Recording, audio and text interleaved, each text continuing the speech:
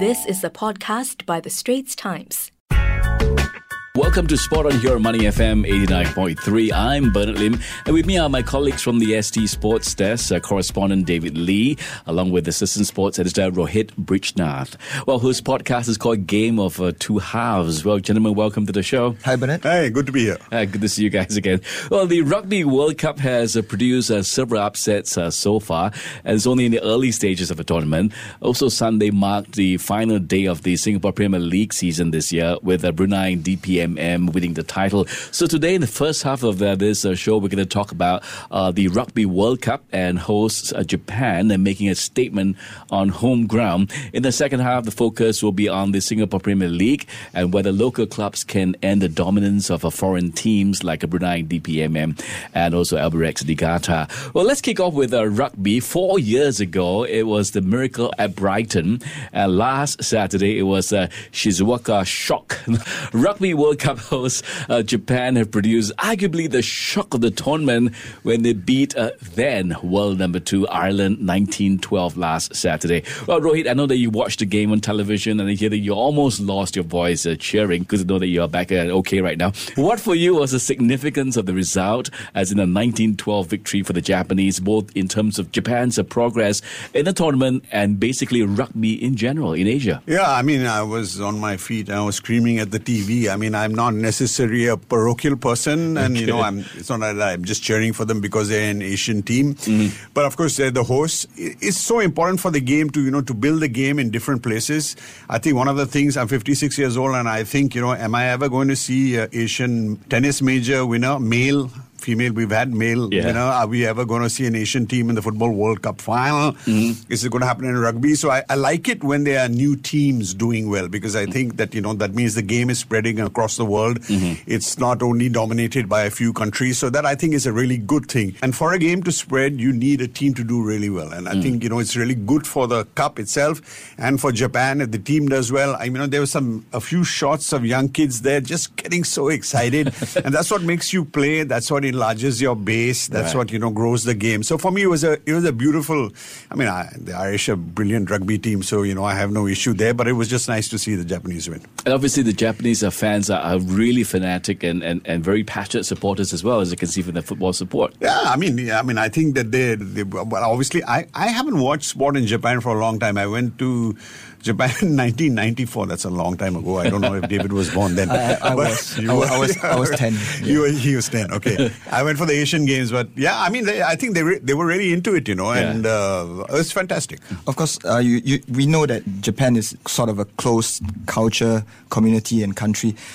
Does it bother you that 15 of their players are actually non-Japanese descent? It's a good talking point for people. I don't particularly mind. I find this to be part of the globalization of sport. You have different people playing for different teams. Look at the reasons why people get them in. I think if these players assimilate, if they've been there for a long time, if they speak Japanese, if they're part of the culture, then I think that's fine. I have no issue with it. It's not like they're the only country doing it, right?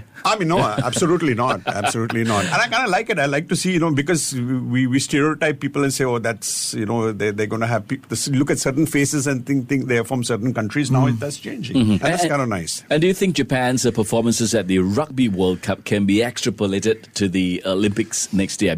Which they will also host, especially events like swimming, table tennis, even badminton, where Japan have been on the rise in recent years. I definitely think so. I think what happens is, firstly, Japan is, obviously pumping in a lot of funds and a lot of expertise into a lot of their sports because they want to do well in the Olympics. Host countries always do reasonably well, above their level at the Olympics. I also think sports always, one sport doing well has an effect on other sports. I think, if athletes from one sport see, a team, built of a country, winning against bigger nations, they immediately think it's the most basic thing that, we can do it too. So I think, there is that sort of relationship that takes place between one team and another. I think that you're absolutely spot on. Yeah, it creates like a virtuous cycle, I feel. Yep. And you talk about the kids at the stadiums going crazy at the Rugby World Cup. And I feel that Japan has this sort of idol worship culture. Yeah. It goes with entertainment and sports. And when you see them, you see your heroes do so well, you feel the desire to emulate them. And that's where we see young paddlers, in table tennis tennis like Tomokazu Harimoto, Miu Hirano. They're in their teens, but they're world beaters. And this creates a virtuous cycle, and it can only be good for Japanese sport. And obviously, some people may just see the sport, as in this case rugby, as a group of hulking, burly men kind of clashing with one another. What values can and should sports fans learn from this Rugby World Cup, Rohit? Look, I tell you, I mean, I'm not somebody who watches rugby every week. You know, I probably watch more football and other sports than rugby. I have a granddaughter, but she's too small at the moment. But if I had to take my kid to a sport to watch, I would take them to rugby, because I think the value systems of rugby are just terrific. I mean, I love the way captains will come, and they're these big hulking guys, and they'll stand quietly in front of the referee. They won't make a noise. There's none of that. Football goes too far sometimes, I think. And rugby is a tough game. You can't say that rugby is a less passionate game. The guy says his piece, they get on with the game. That's it. There's no nonsense. After the game, they all line up, they shake hands, and it's a hard game, and you left each other bleeding and concussed or whatever it is. You shake hands, and what they're doing at the World Cup, which I think is a terrific thing. I think the All Blacks started it.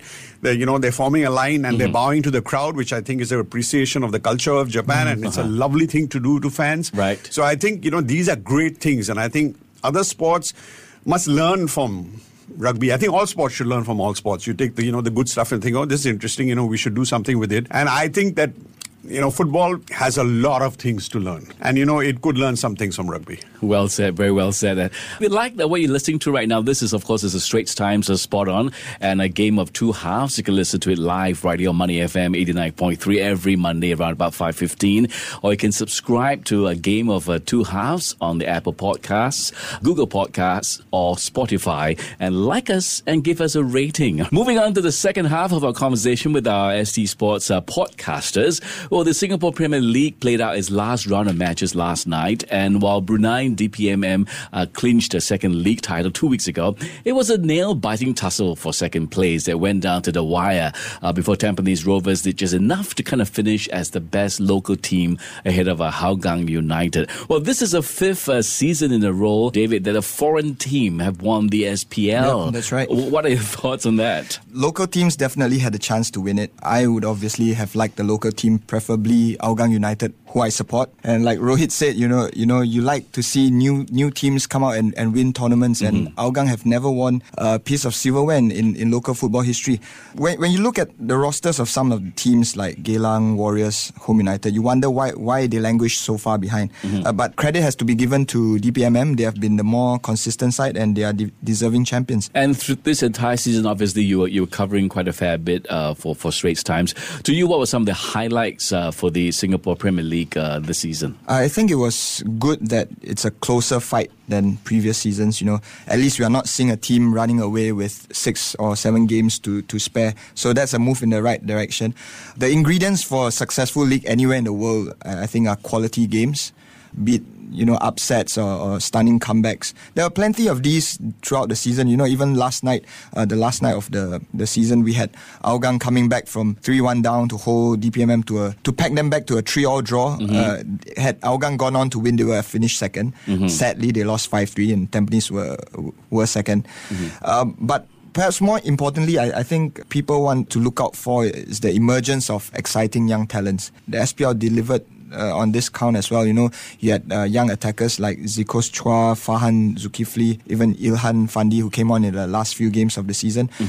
But also, we're talking about attackers here, but also in less glamorous roles like defenders and midfielders. We had Hami Shahin, Home United, Akmal from right back from Tampines Rovers. So you can say that the under-23 quota imposed on clubs over the past 2 seasons worked to a certain extent, because now we see it's mandatory for clubs to feel these young players who now have a platform to shine. Okay, so what do you hope to see for next season's Singapore Premier League, David? You mean, other than Hougang to win the league? Apart from that, but I mean, sorry to interrupt, but I guess if a local team winning, I guess in a way, like we're talking about Japan doing well in the World Cup, I guess it'll have a different effect, right? Right. It should.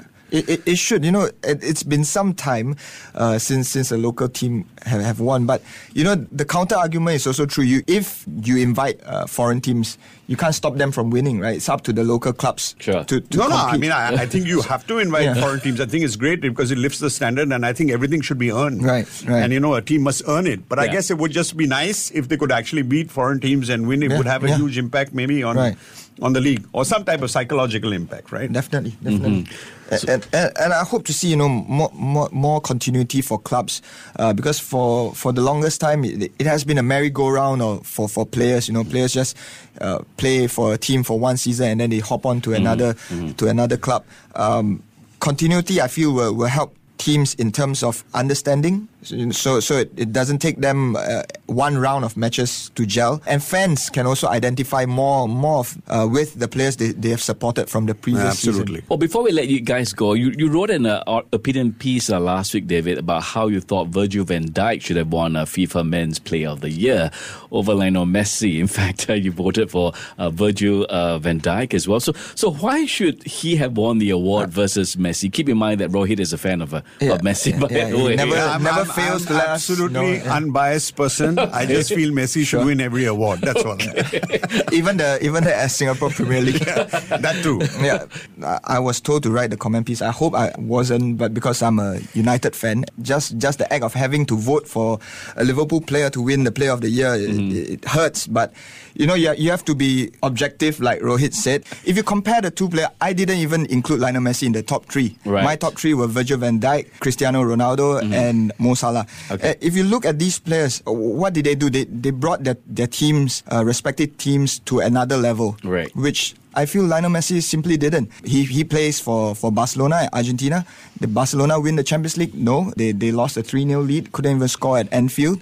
For Argentina, he tanked again at the Copa America, and he was even suspended for making some claims about unfair refereeing. Sure. So on both counts, I mean, I'm not disputing Messi is a legendary player. I would dispute if he is the best player of all time, which Rohit will have something to say. Basically, but he can't. This is Player of the Year. He's This is making Player of the Year. He's basically saying what Messi didn't do to make the other player look good. I mean, it's like no, but Messi anyway, didn't do as well this year. Yeah. So it's a Player of the Year. It's not Player of all time. So Anyway, so I think it's well balanced. He didn't have Messi in his top three, and my Right. top three is Messi.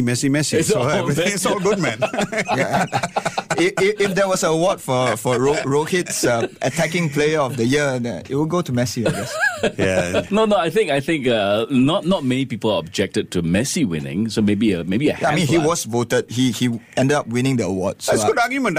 How do you judge these things? But it's a good argument. I think it's just good, but unfair. It would probably be good if you had. It'll be interesting to see how football shifts now away from Messi and Ronaldo. Let's see what happens this season. That's always interesting because you have to somewhere in your brain you think, and it's a bit similar with Federer. You think these guys cannot play that well for that long. But it's amazing. Yeah. It's just staggering. We're lucky to be in the middle of this generation. Absolutely. I mean, I was a bit more surprised about Mo Salah not doing any better than Messi winning it. Mo Salah, I guess he's part of a team that, part of an attack rather, triumvirate with Firmino and Sadio Mane, and there's cause for either of them to be voted. But I think if you compare to previous seasons, Van Dijk really made the difference because Liverpool's problem was in defence. Sure. And he almost single-handedly, with Alisson, of course, in goal, but Van Dijk was unstoppable, unpenetrable. Even Messi couldn't dribble past him in the past season. But I'll say this. Yeah. Actually, my favorite person in football right now is not Messi. It's actually Klopp. Because I think what he brings to football, and I'm not just talking about his at least we agree tactical, on something. brilliance. As a man, as a human being, I'm just tired Top of man. cribbing, whiny managers. This is a guy who smiles, written a brilliant piece in the Players' Tribune, which everybody should read. And, saying football is not a matter of life and death, which is a very sensible thing as far as I'm concerned. I like Klopp. I like what he brings to football. Okay, wonderful. Thank you very much, guys. Well, there goes the final whistle of our sports discussion of the week. We hope you enjoyed listening to us. Glad to have you all in the studio. Thank you very much, Rohit and David Lee.